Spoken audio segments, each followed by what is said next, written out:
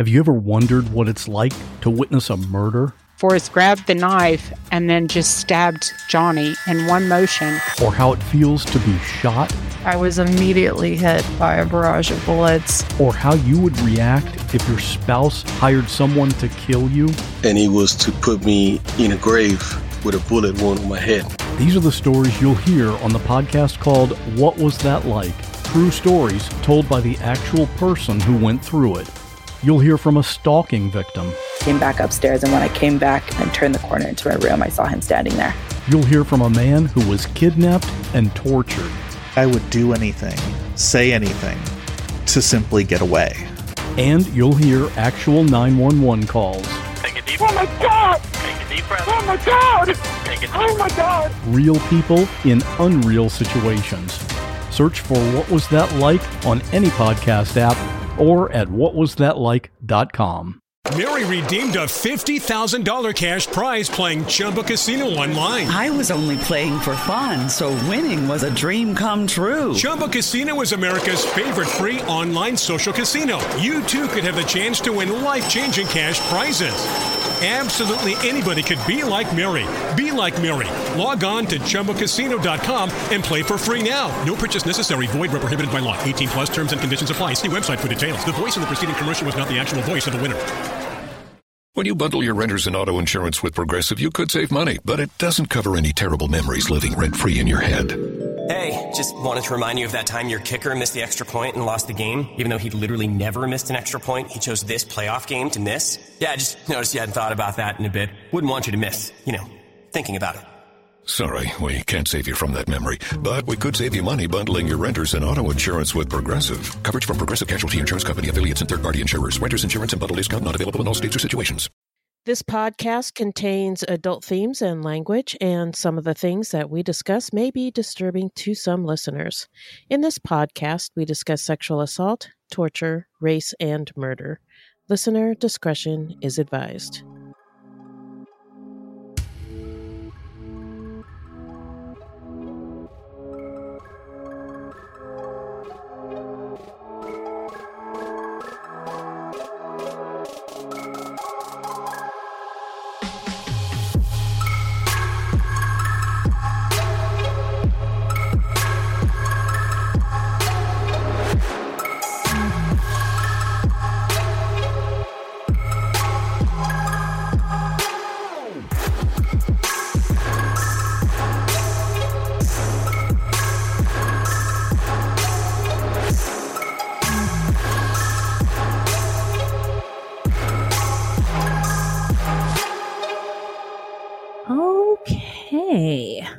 Welcome, everybody, to Fruit Loops Season 2, Episode 27.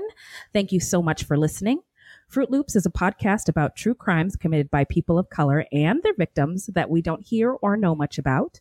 Now, contrary to popular belief, not all serial killers are white.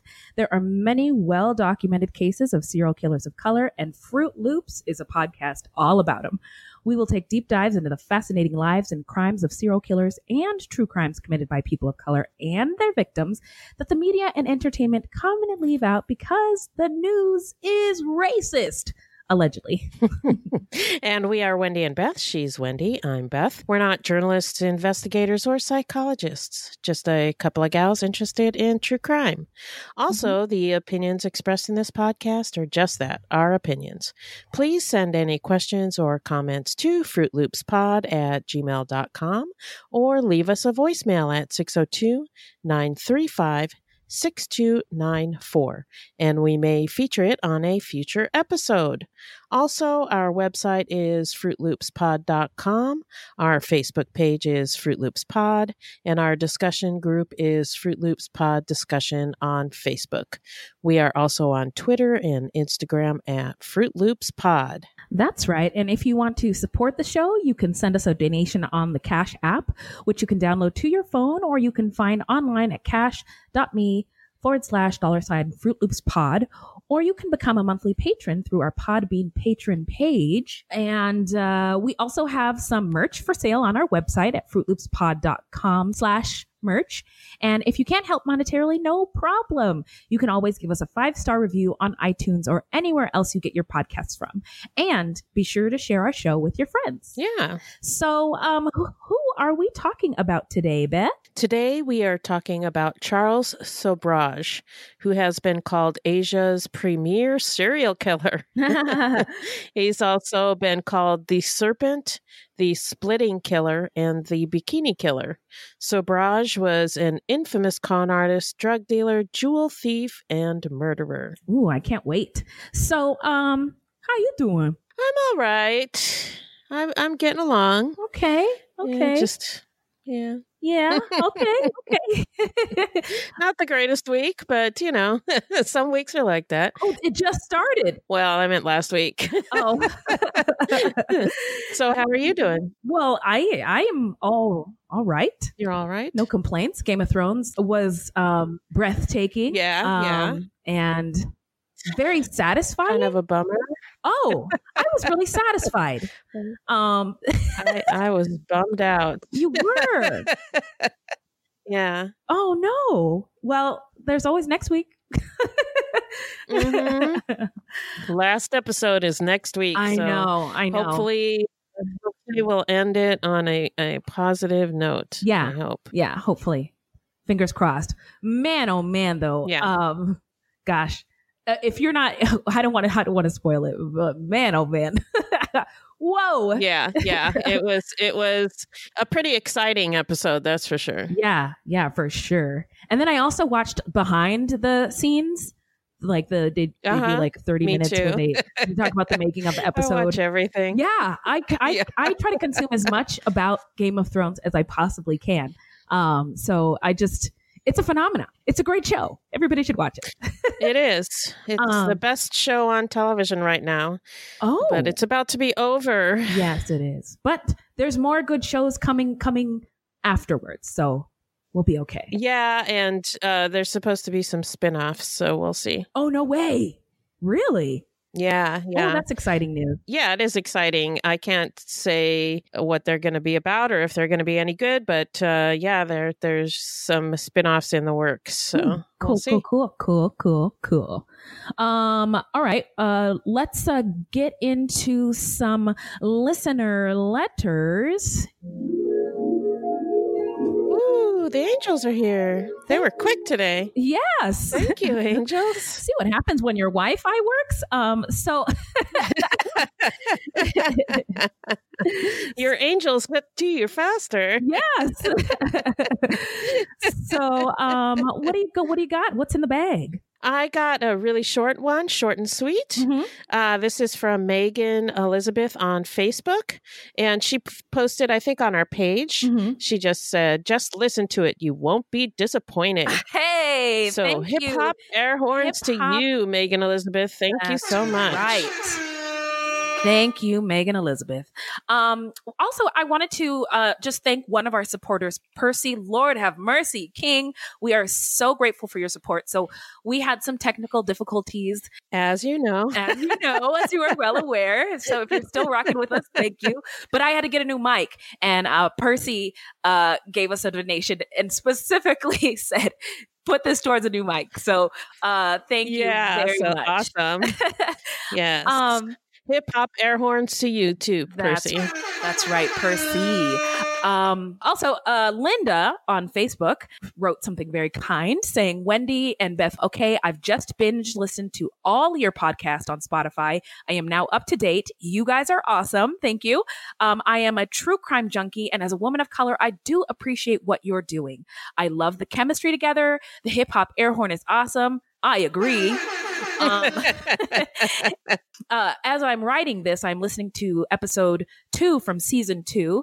Keep doing what you guys are doing, and I will keep listening. By the way, I listened 2 weeks straight to get up to date with you guys. So, Linda, thank you so much. Yeah, that's awesome. Very fucking dope. All right. All right. Well, Here we go. So, who are we talking about today, Beth? It's Charles Sobrage, also known as the Bikini Killer and the Serpent, one of the most notorious serial killers ever. So they say. He is said to have killed anywhere between 12 to 24 people in Southeast Asia in the 70s. Most of them were young backpackers from Western countries traveling the quote-unquote Asian hippie trail. All right. So now let's get into some stats. All right. So Charles Sobrage, a.k.a. the Serpent, a.k.a. the Bikini Killer. By the way, he only killed one white lady in a bikini, but the media just couldn't resist giving him that nickname. I also I actually listened to the book, The Serpent. And I heard him referred to as El Lobo, during these jewelry heists. And then you had another AKA for him, and I forgot what it was. The Splitting Killer, because he was such a chameleon. Okay. He is believed to have killed at least 10 people from 1975 to 1976. He was born on April 6th in 1944 in Saigon to a Vietnamese mother and Indian father who never claimed him. He was arrested multiple times and escaped prison multiple times. And we'll get into those details later on. He was arrested for murder first on July 5th in 1976 and again on September 19th in 2003. His known victims were, let's speak their names because they matter, Teresa Knowlton, Stephanie Perry, Vitaly Hakim, Hank Bintanja, who was 29, and his fiancée Cornelia Hemker, she was 25. Laurent Ormond Carrere was 26. Connie Jo Bronzich, forgive me for the names, Avani Jacob, AJ Chaudhry, and Jean-Luc Solomon. His MO was poisoning. He poisoned he spiked a lot of people's drinks. Drowning, and strangulation. And his crimes took place in Thailand, Nepal, India, and Malaysia. And he was sentenced to 12 years in prison in India in 1976. He got out of jail February 27th, 1997, and then he was sentenced to life imprisonment in Nepal on August 20th, 2004. So now we are going to dive into the setting. The Serpent was born in Vietnam, and it was at the time a French colony. And it after France's defeat in the Franco-Prussian War of 1870 to 1871, and the founding of the Third Republic, that most of France's later colonial possessions were acquired. From their base in Cochin, China, the French took over Tonkin, which is in modern northern Vietnam, and Annam, which is in modern central Vietnam, in 1884 to 1885. These, together with Cambodia and Cochin, China, formed French Indochina in 1887, which later on Laos was added in 1893. So that's just a little bit of the background. It was a French colony. Yeah. That's the point. Yeah. French colony. Yeah, that's interesting. I didn't know that. So that's good to know. Mm-hmm. And the hippie trail that they talk about is the name given to the overland journey taken by members of the counterculture and others during the mid-1950s to the late 1970s between Europe and South Asia. The trail wound through Turkey, Iran, Afghanistan, Pakistan, India, and Nepal. And there's still a street in Kathmandu dedicated to these counterculture pilgrims who traveled the world in pursuit of good hash and spiritual enlightenment. Oh, yeah. The Nepalis call it Old Freak Street. Interesting. So can you imagine? Like, I cannot imagine these days. It would be impossible. What would be impossible? Hash and spiritual enlightenment? No, taking that trail through Turkey, Iran, Afghanistan, Pakistan, India, and Nepal. That's right. Yeah. No, I can't imagine. But I don't know. Must have been pretty cool at the time. Must have been pretty cool. I mean, I did see footage on the documentary of like the backpackers, and it looked like fun. Yeah, it looked like fun. Yeah, it did. Locals capitalized on these tourists operating low budget bus fleets, hostels, and some Indian and Nepali gurus specialized in transcendental awakening for foreigners. At home, Eastern aesthetics and philosophies were becoming ingrained in hippie culture, and many felt the urge to visit the East. But this all ended in 1979 when both Iran and Afghanistan became off limits. Iran was in the middle of a revolution, and Afghanistan had been invaded by the Soviet Union. In Iran, the ouster of the Shah was marked with the burning of American flags, and radio stations swapped rock music for speeches by Ayatollah Khomeini. Westerners, particularly Americans, were no longer welcome. Afghanistan, in the meantime, became a battleground. All right. So now we're going to get into the killer's early life. Take it away, Beth. So he was born Charles Gurmukh Sobraj in Saigon, Vietnam, which was, as you mentioned, under French rule at the time. And he later claimed French nationality because of this. His unmarried mother was Vietnamese, with some sources naming her Noi and others Song. His father was a Sindhi Indian from Mumbai, and he deserted the family soon after Sobraj's birth. His mother called him Charlo. Oh, that's cute. Yeah. Little Charlo. Charles in charge of our days and our nights. No. Charlo. No. So in the book, The Serpent, they talked about Gurumukh's father, how he denied him since the beginning. His mother was a beautiful and young woman. And at one point, they, I guess, were kidnapped and harassed by World War II soldiers. Oh, wow. Yeah, crazy. Afterwards, Gurumukh, a.k.a. Charles in charge, would scream and cry at night. Do you have something against Charles in charge? Yes. You do. Can you please tell me? Do you hate that show? Well, it's a really stupid show, for one. Okay. And for two, who's the actor? Dude, I don't know. That's before my Scott time. Baio. That's right. Well, he was a teen heartthrob. You didn't have a Scott Baio poster on your wall? No, Oh, no. I hate Scott Baio. I don't agree with his politics. Yes. Turns out he's pretty conservative. Yeah, I never liked him. No? And nope. Oh, my. And yeah, it turns out he's a stupid douchebag. So, well, Beth calls him as she sees him. You heard it here, folks, on Fruit Loops.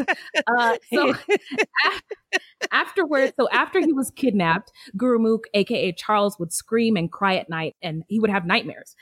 There was an indication that Gurumukh / Charles's mom searched desperately for a male suitor to support her and her son. Charles was afraid he would lose his mom, and that would make it difficult for her to go out and find a man. His ethnic background was Vietnamese and Indian, but his nationality was French. It was the language he was most comfortable speaking, and he spoke with a French accent.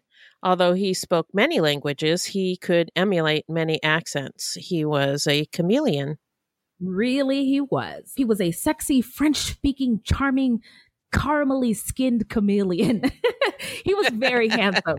As an adult, he was about 5 feet, 8 inches tall. He was slim build. He had broad shoulders, dark hair, again, golden skin, muscular legs, small waist, and he dressed really, really well, and exuded confidence and sexuality. He was sexy and he knew it.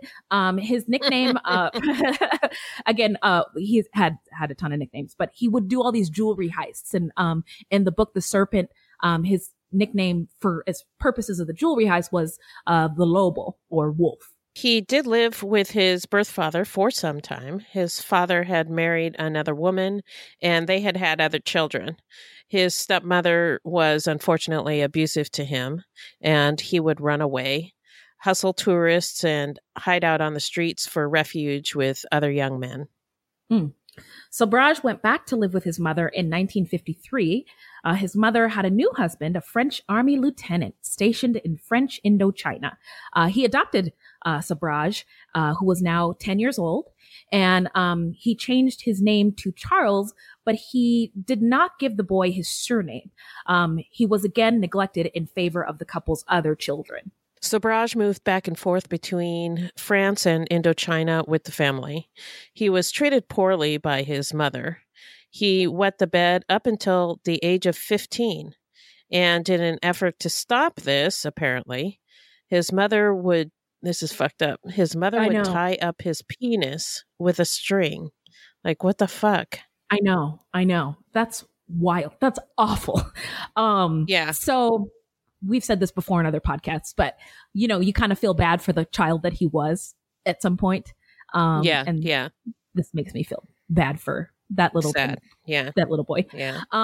He was a difficult boy with frequent mischief and tantrums. Sobrage also habitually ran away, and his mother would punish him for this by tying him to the bed. Jesus, this woman. Also fucked up. Yeah. Also very, very problematic. Despite all this, Charles made really good grades in school. He learned quickly, according to his teachers. He spoke English, French, Vietnamese, and Hindi as a child. So it sounds like he was a pretty smart guy. Yes. At a fairly young age, Sobrage began to display personality problems and discipline became an issue. In his teens, he turned to petty crime, which soon began to escalate out of control. After Sobrage got into trouble for stealing, his mother and stepfather sent him to a boarding school in Paris. At the same time, his parents left for Vietnam with their 6 other kids and left Charles there in Paris. Pobrecito Charles. Yeah. I can't stop singing that song. I need to stop. Hey man, I miss my Uncle Charles, y'all. Think of famous songs with the name Charles in them. That's all I could think of. So Charles's mom did try to help him get restaurant jobs in Vietnam and in France, but he wasn't really interested.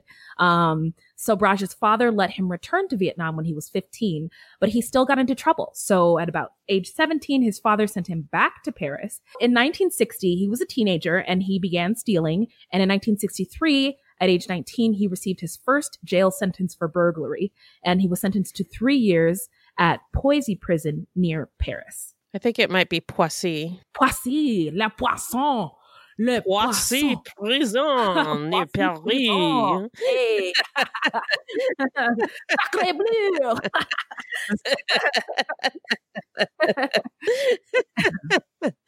So in this notoriously harsh prison, Sobrage began to hone his skills of manipulation in order to endear himself to prison officials to gain favors, such as keeping books in his cell.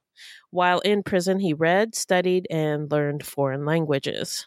In 1969, when Sobrage was paroled, he moved in with Félix Descombles. I don't know if I'm saying that right. I did take French in high school, but don't remember any of it. A man he had met in jail. He began simultaneously living the high society life in Paris, while also dabbling in the criminal underworld with various scams and burglaries. Women would easily fall for him as he could be particularly charming. Most serial killers are. Man, I'm watching that Ted Bundy documentary, or not documentary, it's on Netflix. Yeah. Woo! Charming McCharmersons. Yeah, the movie. Yep. Yeah. So it was during this time that Sobrage met a young lady, Chantal, a wealthy white woman from a conservative Parisian family, and they fell in love. Sobrage went to jail while they were together for stealing a car, and I read that this happened the very night he proposed marriage to Chantal. Oh my God. How romantic. How romantic. Chantal waited for him, and after he was released, she became pregnant. I was under the impression that Chantal was one of those rich white ladies looking to like rebel, looking for adventure. Yeah, probably. And she found it in Charles. Yeah, for sure. She got pregnant. Yeah. Charles in charge. It's so exciting. She got knocked up. They got married. And then Charles tried to live the straight life for a minute, and he worked in a restaurant, but that didn't last for very long. And he started writing bad checks and robbing tourists to support his luxurious, lavish lifestyle with Chantal. In 1970, Chantal and Charles left Paris for Bombay, India. Using false travel documents, they began traveling through Eastern Europe. They would befriend tourists and then rob them of their valuables. Chantal gave birth to a baby girl named Usha in Mumbai. In the meantime, Sobraj began running a car theft and smuggling operation. Sobraj had also started gambling, and all of his profits went towards his growing gambling addiction. Oh boy. All right. In 1971, Sobraj was jailed for a jewelry heist. In the book The Serpent, which is a 24-hour long audiobook, and I listened to it at double speed to get through it.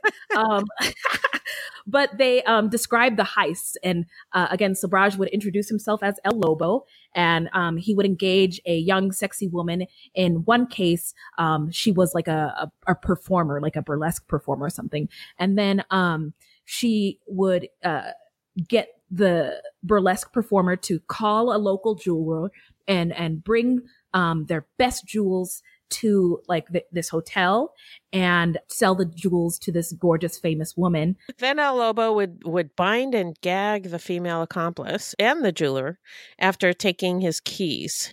Then he'd leave the hotel and go to the jewelry store and steal what he could without incident because he had the keys. Mm-hmm. He did get arrested, but he got into prison with jewelry on his person. He then used that jewelry to bribe guards and other prisoners to do his bidding. So he was able to live lavishly while in prison. I just thought that was so wild. Like I can't believe there's not a movie about this guy. I know. Crazy. I know. Fuck the Italian Job. Fuck all those Matt Damon movies. This is way more interesting. So eventually he would escape from prison with the help of Chantal by drugging a guard. But the authorities caught up to the two of them. They posted bail and escaped to Kabul, Afghanistan. Side note, when I was in high school and we were learning about the Middle East, we had to learn where these countries were on the map. And one way to remember what countries are which is to start with India, then you locate Iran, and then from there you say Iran to the stands, and then you can find Pakistan and Afghanistan and Uzbekistan. Oh, wow. Anyway. Good idea. Useless. Yeah. I mean, useless knowledge, but you're welcome. Yeah. Well, it helped. In Afghanistan, Sobraj and Chantal continued with their activities of drugging and robbing tourists. They were arrested for failure to pay a hotel bill, and Sobraj escaped from jail by drugging a guard again, up to his old tricks. What the heck? This is crazy. Again? Come on, motherfucker. Are you serious? So then Sobraj left for Tehran, Iran, leaving his family behind. Chantal posted bail and then fled. Weary of the constant disruption to their lives that Sobraj's criminal activity brought, Chantal returned to France with her daughter, declaring that she never wanted to see Sobraj again. And I don't think they did see each other again. Smart choice. Yeah. Way to get your head on straight, gal. Yep. Had her fun with her interesting, fascinating companion. Handsome, tall, dark, and handsome. Yeah, exactly. And then done. Yeah. Yeah, I'm done. I can't keep going to jail. Sobraj spent the next 2 years on the run, using as many as 10 stolen passports and visiting several countries in Eastern Europe and the Middle East. He was joined in Istanbul by his younger brother Andre, who quickly became a pawn in many crimes in Turkey and Greece, but both were eventually arrested in Athens. Arrested again. So after an identity switch plan gone awry, Sobraj escaped in his usual manner, leaving his brother to serve an 18-year sentence after being turned over to the Turkish police by Greek authorities. Your own brother? Come on, dude. Yeah, and he had switched identities with his brother and left his brother there. Awful. That's diabolical. Yeah. Great guy. Mm-hmm. Sobraj spoke many languages, as we mentioned. He had many passports, and he stayed one step ahead of the law. He took on multiple identities, including one of a woman. He could be French, he could be Vietnamese, and he could be Western. As we mentioned earlier, he was a chameleon, and he was really good with disguises. Mm-hmm. I already described his sexy body already. So yeah. So in skip it. In 1974, in Athens, Greece, Sabraj got arrested for another jewelry robbery. All right, I'm going to give this guy a hip hop air horn because he's out of control. So in 1974 in Athens, Greece, again, he got arrested for another jewelry robbery. He made another attempt to escape from the prison and was again successful. No one ever escaped from this one prison in Greece before. Nobody had ever escaped in the history of the prison. So that's pretty remarkable. From there, he traveled about getting arrested and again escaping. He told I saw on the YouTube documentary it was a journalist, I think. Yeah, who wrote that about he told him. this to. Yeah, and he was like, "How come you keep escaping?" And he was like, "The desire of the guards to keep me imprisoned is no match for my will to be free," said Sabraj. Yeah, so this guy, you might be getting the feeling that he committed so many crimes and ran so many scams that it's almost impossible to keep up with all of them. I know we couldn't. Right, yeah. His talent for always being able to get out of a jam, to slip away, earned him the nickname the Serpent. And they also described him as slippery. By 1975, he was a career criminal and an escape artist. Nase, an artiste. In Rhodes, Greece, he met a 29-year-old woman named Marie-Andre Leclerc, a Canadian medical secretary who was vacationing with her fiancé. Marie fell in love immediately and became his accomplice. She quit her job, dumped her fiancé, and flew to Bangkok to join Sabraj. Upon her arrival, he ordered her to pose as his secretary or his wife, as occasion demanded. She was a ride-or-die bitch, even though Sabraj would often cheat on her. Yeah. At this point, Sabraj started targeting Western backpackers on the hippie trail. The tourists there were mostly friendly, unassuming, privileged white kids and easy prey. Sabraj hated these hippies, or that's what he later claimed. His MO was to slip people drinks laced with drugs that would cause them to get sick or pass out. Sabraj and Leclerc traveled up and down the countryside, drugging tourists, then taking them in a semi-comatose condition to a spare apartment Sabraj rented. He convinced them that the local doctors were dangerous quacks and that his wife, a registered nurse, would take care of them. Sometimes he kept them sick for weeks, Leclerc administering a medicinal drink consisting of laxatives, ipecac, and quaaludes, rendering them incontinent, nauseated, lethargic, and confused, while Sabraj doctored their passports and used them to cross borders, spend their cash, and fence their valuables. It has been alleged that Sabraj wanted to start a criminal family of sorts in the style of Charles Manson's.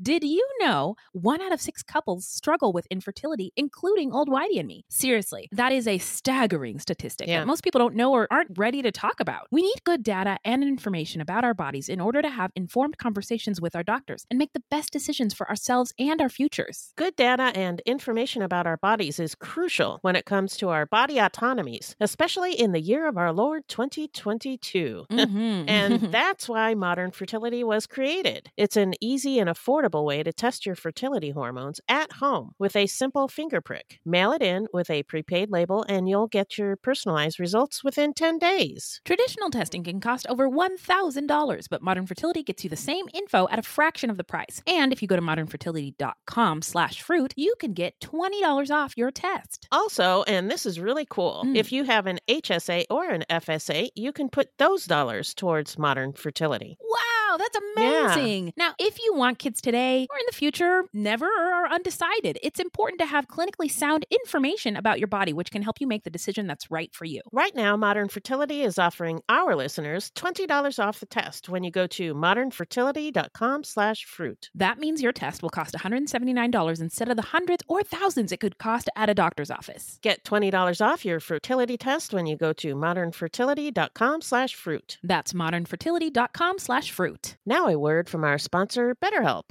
How we care for our minds affects how we experience life, so it's important to invest time and care into keeping them healthy. There are plenty of ways to support a healthy brain, like learning a new language or taking power naps. But there's also BetterHelp Online Therapy. Now, we are huge advocates for mental health here at Fruit Loops HQ. Oh, yes. And we have both used therapy throughout our lives, including BetterHelp. And especially in these past several years to help us deal with challenging times, challenging thoughts, feelings, and experiences. Amen. Yes. And now I had a recent, conversation with my therapist. She was saying sometimes it's just good to talk and get some perspective. You don't have to go to a therapist just because stuff is wrong. So Right. And BetterHelp is online therapy that offers video, phone, and even live chat only therapy sessions. So you don't have to see anyone on camera if you don't want to. And some people get really anxious about that. So oh, yes. And it is much more affordable than in-person therapy. And you can be matched with a therapist in under 48 hours. Our listeners get 10% off their first month at betterhelp.com/fruit. That's betterhelp.com/fruit. Did Charles Manson already happen at this point in history? Yes. Okay. Charles Manson, his murders occurred, I think, in like 1969, somewhere around there. Okay. And that he gathered followers by helping them out of difficult situations when he was actually the cause of all their problems. In one case, he helped two former French policemen named Yannick and Jacques to recover their passports that he himself had stolen. What a jerk. Yeah. Jesus Christ. This guy's out of control. Yeah. In another, he provided shelter and comfort to another Frenchman named Dominique Renaillot, whose apparent dysentery illness was actually the results of poisoning by Sobrage. In 1975, when Sobrage was 35 years old, he met a 22-year-old Indian boy named A.J. Chowdhury in a park. Chowdhury soon moved in with Leclerc and Sobrage.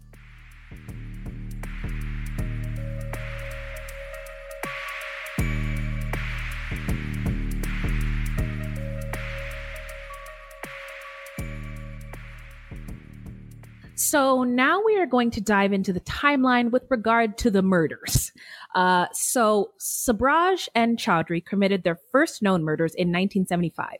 Most of the victims had spent some time with the group before their death and were, according to some investigators, potential recruits who had threatened to expose Sobrage.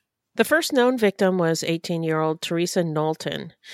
She is sometimes referred to as Jenny Bolivar.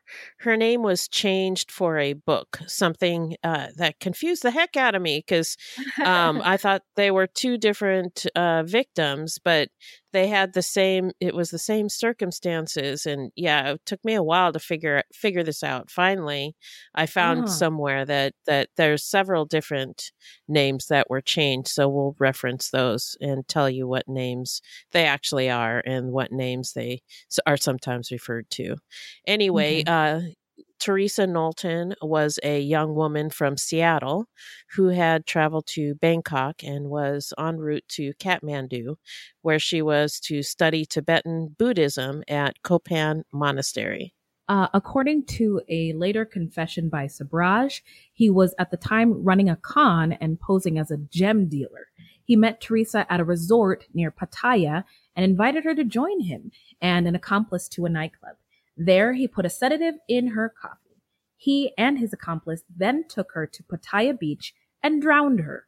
On October 18th, 1975, Teresa's body was found by a fisherman in a tidal pool in the Gulf of Thailand near the town of Pattaya, wearing a flower-patterned bikini.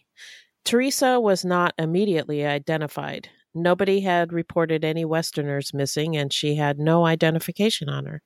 Toxicology showed alcohol and hashish in her system, so it was assumed that she drowned accidentally while she was high. It would have been 7 months before an autopsy determined that Teresa had actually been murdered, strangled to death. Authorities had no suspects. The investigation was hampering by the fact that Teresa's murder had initially been named an accidental drowning.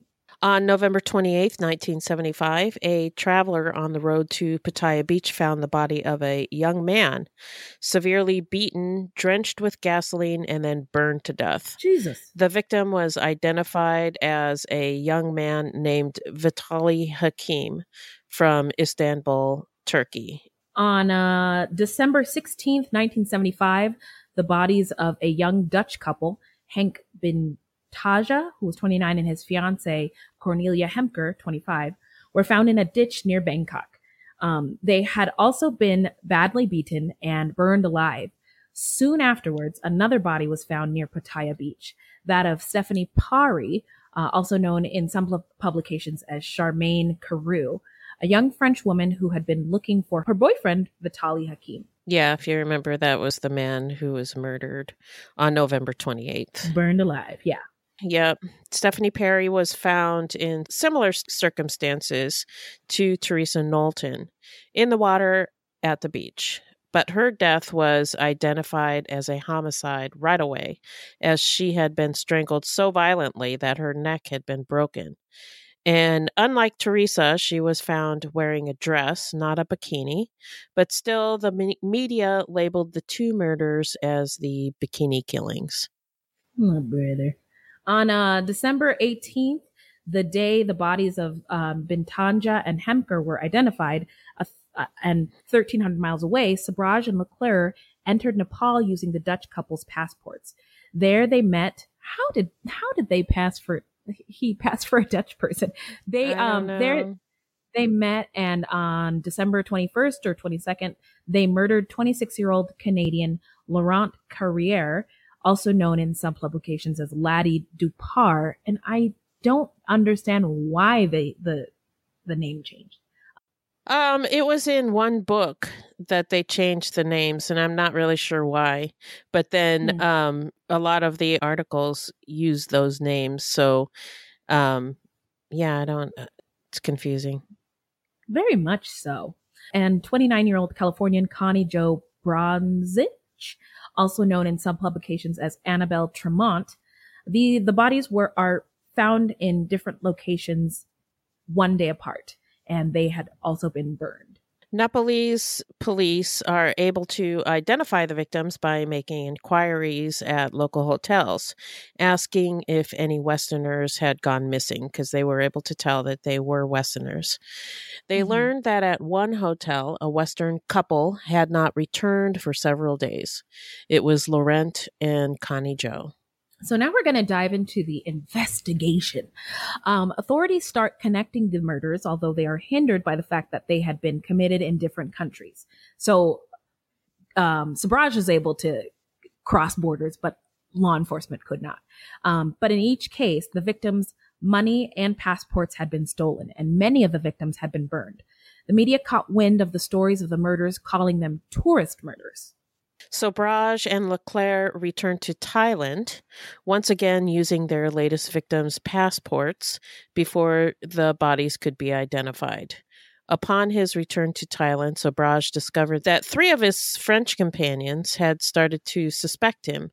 They had found documents belonging to some of the murder victims, and they had fled to Paris after notifying local authorities. This is no fun anymore. We're out of here. Yeah. You gotta go kill someplace else. Yeah. Bye. So Sabraj then fled to Calcutta, where he drugged and strangled to death Israeli scholar Avani Jacob. He stole his money and his passport, which he used to move to Singapore with Leclerc and Chaudhry, then to India, and rather boldly back to Bangkok in March 1976. One night in Bangkok. There they were.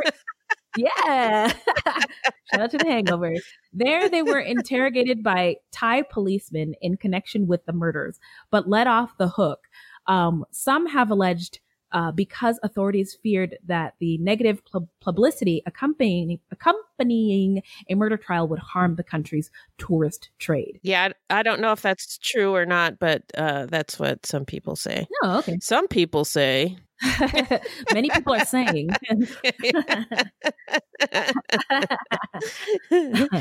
However, there was a Dutch embassy diplomat named Herman Knippenberg who was very interested in finding the murderer of his kinsmen, the two Dutch backpackers, Henk Bintanja and Cornelia Hemker. Knippenberg suspected Sobhraj, even though he didn't actually know his real name.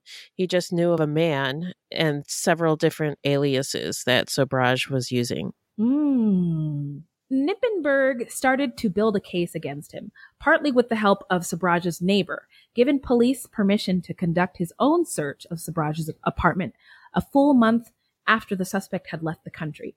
Knippenberg found a great deal of evidence, such as victims' documents and poison-laced medicines. He would from then on accumulate evidence against Sobhraj for decades, despite the lack of cooperation by law enforcement. Sobhraj, Leclerc, and Chowdhury next went to Malaysia, where Chowdhury was sent on a gem-stealing errand and then disappeared after giving the jewels to Sobhraj. No trace of him has ever been found.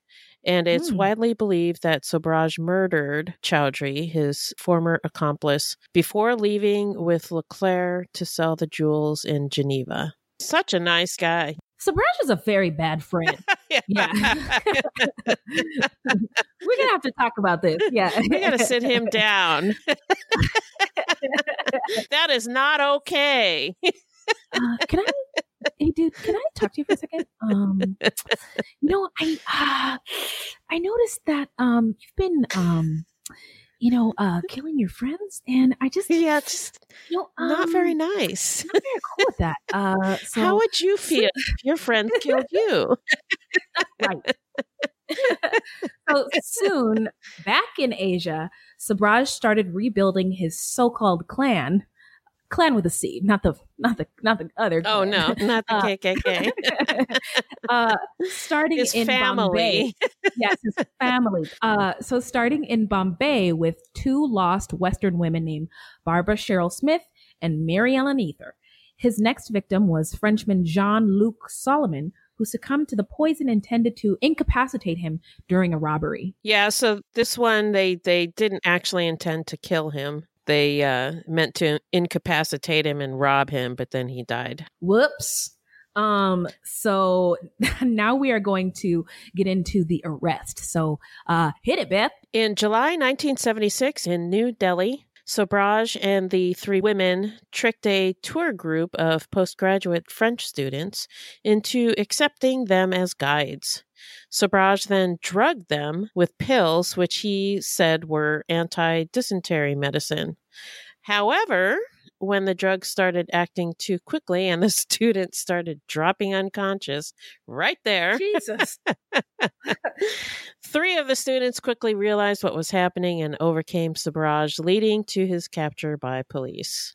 During interrogation, Barbara and Mary Ellen quickly cracked and confessed to everything. They spilled all the tea. Sobhraj was charged with the murder of Solomon, and all 4 were sent to Tihar prison outside New Delhi while awaiting formal trial. Sobhraj turned his trial into a show, hiring and firing lawyers at whim, bringing in his recently paroled and still loyal brother Andre to help, and eventually going on a hunger strike. But he was sentenced to 12 years in prison instead of the expected death penalty. Leclerc was found guilty of the drugging of the French students, then later paroled and returned to Canada.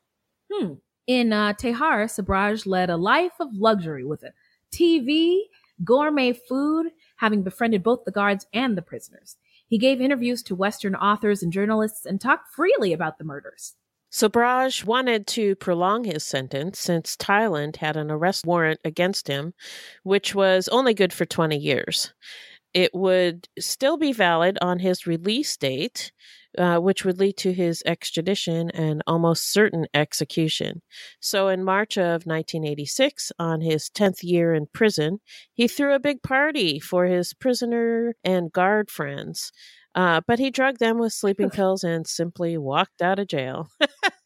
That's back to his old crazy. That's wild. Oh my goodness. Sobhraj was quickly caught in Goa and had his prison term prolonged by 10 years, just as he wanted. And on February 17, 1997, 52-year-old Sabraj was released, with most warrants, evidence, and even witnesses against him long lost. Without any country to deport him to, Indian authorities let him return to France. So, where are they now? After his release, Sabraj retired as a celebrity in Paris. Then on September 17th, 2003, Sabraj was spotted by a journalist in a street of Kathmandu and quickly reported to the local authorities. He was arrested 2 days later by Nepalese police in the casino of the Yak and Yeti Hotel.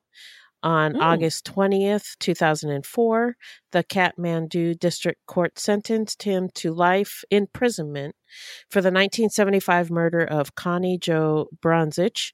They didn't have enough evidence for Laurent Carrère's murder. And he is currently serving his sentence in Kathmandu, Nepal. Nobody knows why he went to Nepal, the one place in the world where there were 2 crimes unaccounted for and no statute of limitations. But many people think it was due to his arrogance. He did not think that he would be caught. Well, you got another thing coming, serpent. Yep.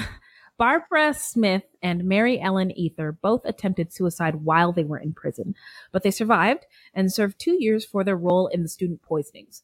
Marie Leclerc served 6 years, but was released in 1983 when she was diagnosed with ovarian cancer, and she died in 1984.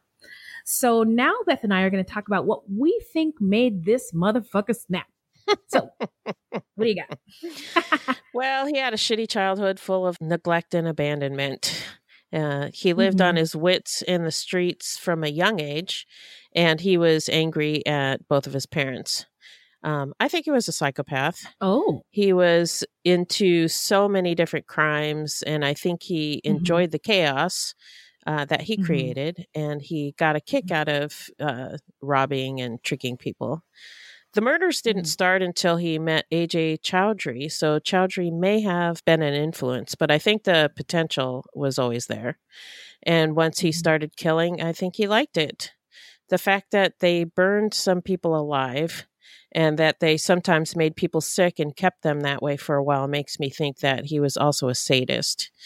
He claimed to have a deep hatred for Westerners and drug users. He claimed that all the people that he killed were drug dealers and bad people, but that's not true. And so I think he just used that as an excuse because he told people, I only killed bad people. Yeah, that's not true. I don't believe that. I don't buy that for 1 second. Yeah.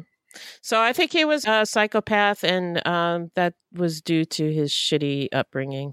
Yeah, he did have a pretty shitty upbringing. I mean, you're not going to turn out all right if your mom's tying up your penis just because you went to bed at 15. Yeah. So he had an abusive mother. We talk about serial killers have that characteristic where they often wet the bed past age 12. That was him. He had issues with abandonment and neglect. I also got the impression that, this was clear, that he targeted these white, long-haired, privileged hippies who he felt had it easy, and he resented them because his life was really difficult and he had to struggle. So I also do think that he really liked committing crimes and liked the swirl of chaos that he created. Yep. So I agree. I don't think he snapped at all. I think he was I think it was this was his life and he enjoyed it. Yeah. It's my life. So now we're going to get into our takeaways. So I'll start because that's what the document says. So to me, this story was fucking nuts. It's almost comical how he would commit these crimes, these jewelry heists, and then like escape from jail the same way every time. He drugged all the people. And the funniest instance was when the last one where he threw a party for the guards and he drugged them and just bye, just bounced out of prison. It kind of reminds me of the Pink Panther movies. Did you ever watch those? They're old, so you might not have. No, but Steve Martin remade it. Yeah. And that was pretty funny. Yeah. But there was a series of them back in the 70s, and my parents loved those movies. And there was always like jewel thieves, and I don't know, they were always doing these kind of scams and things. And it just kind of reminded me of those movies, except for the murder part. And burning people alive. I don't think there was any of that in those movies. Yeah. So this story was difficult because it was so twisted and intricate. There were so many things that happened. And Sobhraj committed so many crimes and ran so many scams. It was really hard to keep track of. Plus all the name changes and stuff. It took me a really long time to figure out what the hell happened. And I don't think I have ever heard about this guy before. I might have, but I didn't really pay much attention to it, even though he's been called Asia's premier serial killer, which sounds like it's a show or something. That does kind of glamorize it. Yeah. Right. Yeah. So if you want more information about this story, all the twists and turns and details and stuff like that, which we didn't have time to get into, otherwise it would have been a two-parter, and I really didn't want to do a two-parter. Pick up one of the books that we'll list in our footnotes. Also, one other thing is I don't really understand why he was a celebrity in France when he was released from prison. That's disgusting. Like it's just kind of like wild. Yeah, people are crazy about Ted Bundy and Charles Manson, and like, what the fuck? I mean, I'm interested in the stories, but to make the guy a celebrity, that's fucked up. That is kind of wild. But yeah, aside from all the murders, it is amazing how he was able to get captured, get out of prison, do all these cool jewelry heists. I mean, he's like a dude that actors portray on film, but he was in real life. If all he did was the scams and the jewelry stuff and escaping from jail, it'd be kind of like what's that movie? Catch Me If You Can. Is that what it's called? The one with Leonardo DiCaprio. Yeah, that's a fascinating story. But he didn't murder anybody, and he didn't burn anybody while they were still alive. So, Right.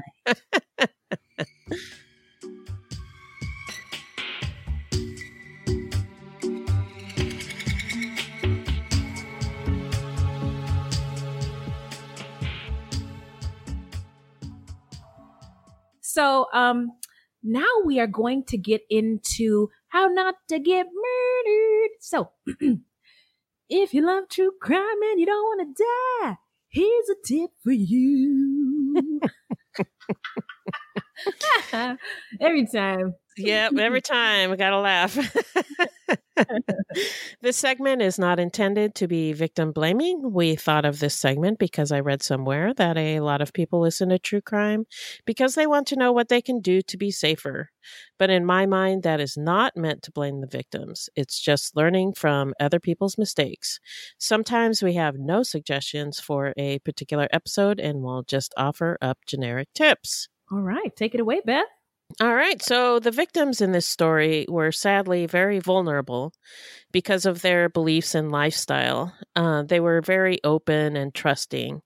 It's sad to me that we can't be open and trusting like that. But when you are, you open yourself up to scams and people with bad intentions like this guy. So I just came up with a list of things. It's actually a list of tips for dating. Okay. But really, I think it could apply to any situation, male or female. So here we go. All right. Don't accept drinks from strangers. Don't go off alone with someone you don't know well or who makes you feel uncomfortable. Meet at a public place. Trust your instincts. If it doesn't seem right, it probably isn't. Be cautious in new relationships. Go out with a group of friends until you know that person better. Pay attention to your surroundings. Avoid isolated places. Know the effects of drugs and alcohol. Be aware of what you are drinking and how much you are drinking. Do not leave beverages unattended or accept drinks from anyone you don't know well or trust. Always carry a cell phone and money to make a call. Call your family or a trusted friend to come get you if you start feeling unsafe. Great tips. Boy, I wish I'd known these in my 20s. Still surprised I'm alive. I know. Boy, oh I boy, know. I did not listen to any of these things on this list. I know. So now we are going to get into the part of our show where we talk about any serial killer or true crime news. And it looks like you've got a juicy one, Beth. So I just read recently that Michael Gargula, not sure on the pronunciation, but he is currently on trial and facing the death penalty in the state of California for murdering 3 women. 18-year-old Trisha Pacaccio found stabbed to death on her front steps in 1993, just a week before she was leaving for college. Oh, no. I know. 22-year-old Ashley Ellerin, a student at LA's Fashion Institute of Design and Merchandising. She was brutally stabbed 47 times in her home in 2001. Yeah. She was 47 times? Yeah, she was mutilated. Yikes. Yeah. And Maria Bruno, a 32-year-old mother of 4 from El Salvador, who was stabbed to death in 2005 in the new apartment she was renting after separating from her abusive husband. Oh my God. Yeah. He is also charged with the assault of Michelle Murphy, a 26-year-old Santa Monica woman who fought off her attacker and survived in 2008. They are calling him the Hollywood Ripper and sometimes the boy next door killer because he allegedly targeted female neighbors. And this case has a little notoriety because Ashton Kutcher was actually dating Ashley Ellerin at the time of her murder. Stop it. Yeah. Oh my God. Wow. And I remember crazy. seeing one of those shows like Dateline or 48 Hours when they talked about her murder. And at that time, I don't know that they had any suspects. But I think Ashton Kutcher was actually a suspect for a minute. No way. Yeah. Wow. That's wild. Oh my goodness. So this guy is on trial. I tried to see where the trial was at this point because I think it started at the beginning of the month. But I haven't seen any updates since the beginning of the month, so I don't think it's over yet. I'm gonna have to check that out. Yeah. Thank you for that story. Yeah. All right. Well, now we're going to bounce into the part of our show where we shout out any content by people of color or about people of color or women, LGBTQ, or any true crime goodies. So I wanted to shout out United Shades of America. And it's on CNN. We've shouted it out in the past. But again, it's hosted by W. Kamau Bell, who is a comedian and podcaster. By the way, his podcast was called, he's had a couple podcasts, but my favorite one is Denzel Washington is the greatest actor of all time, period. And they talk about Denzel Washington movies. Anyway, so, but back to CNN and United Shades of America, the last 2 episodes are fascinating. One was called Not All White People, about white people who are allies and accomplices in the Black Lives Matter movement, and standing up for people of color, which is really cool. He also did an episode about the Hmong Americans and the secret war in Laos. And I didn't know anything about the Hmong people, but one thing that was kind of interesting was that they were recruited to fight for the Americans against the Viet Cong. And they had to like hide in the jungle. And many of them fled to the United States for safety. Wow. And even though they fought for the Americans, They don't get like VA benefits and things like that. So there's a lot more to their story, but that was just one thing that I was like, wow, that's fascinating. So anyway, United Shades of America is back. I'll have to check that out. Mm-hmm. So my shout out is the podcast American Scandal, which is a pretty good podcast. But in particular, I wanted to shout out the episodes on payola, which I think there's 3 of them. And it touches on racism in the music industry. It's not the whole story. I don't know if you know anything about payola. Nope. Not one thing. Not one Educate thing. me. It was a scandal back in, I think it was the 50s, where DJs were taking money to play certain songs. So it's about that, but it also touches on racism in the music industry. And then also the Hare Krishna murders, which is a series on American Scandal, which has some correlations to this story, but only because of Westerners' fascination with Eastern mysticism. Interesting. I will have to check that out. American Scandal podcast. Yep. All right. Well, it's been fun, but it's time for us to go. So where can the people find us, Beth? Our website is fruitloopspod.com. Our Facebook page is Fruit Loops Pod, and our discussion group is Fruit Loops Pod Discussion on Facebook. We are also on Twitter and Instagram at Fruit Loops Pod, and links to our sources will be in our footnotes. If you want to support the show, you can send us a donation on the Cash App, which you can download to your phone, or you can find online at cash.me/$ Fruit Loops Pod, or you can become a monthly patron through our Podbean patron page. This will help us pay for things like our website and pod hosting. There's no minimum and no commitment. Even $1 would help. We also have merch on our website now at fruitloopspod.com/merch. That's right, everybody. If you do get some merch, take a picture of it and send it to us. Oh, yeah. Yeah. This is a weekly podcast, and new episodes drop every Thursday. So until next time, look alive, guys. It's crazy out there.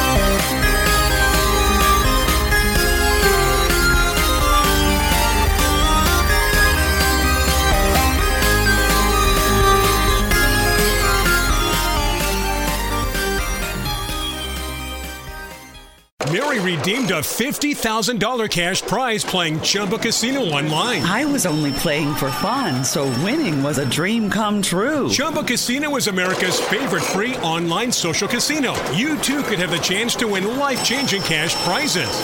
Absolutely anybody could be like Mary. Be like Mary. Log on to ChumbaCasino.com and play for free now. No purchase necessary. Void where prohibited by law. 18 plus terms and conditions apply. See website for details. The voice in the preceding commercial was not the actual voice of the winner. Something is creeping in. Don't follow it down. Let me introduce you to Barry Clew, an authorised financial advisor from New Zealand and a very special kind of stain on humanity. He was a very knowledgeable young guy. He was a registered financial advisor. Type of guy that was bending over backwards to help you. Now, you could be forgiven for thinking that Barry sounds like a great guy, and you'd be right. Well, right up until the point when you're wrong. It was all fictitious. She stole from my son, who has a disability. Chris never knew. He died believing that we're all taken care of. A psychopath is somebody who lacks empathy, acts impulsively. I think there's a strong case that Barry might be all of those things, actually. To find out how Barry Clew stole over $15 million from 81 victims, subscribe to Clueless, The Long Con. That's Clueless, spelt Klooghless.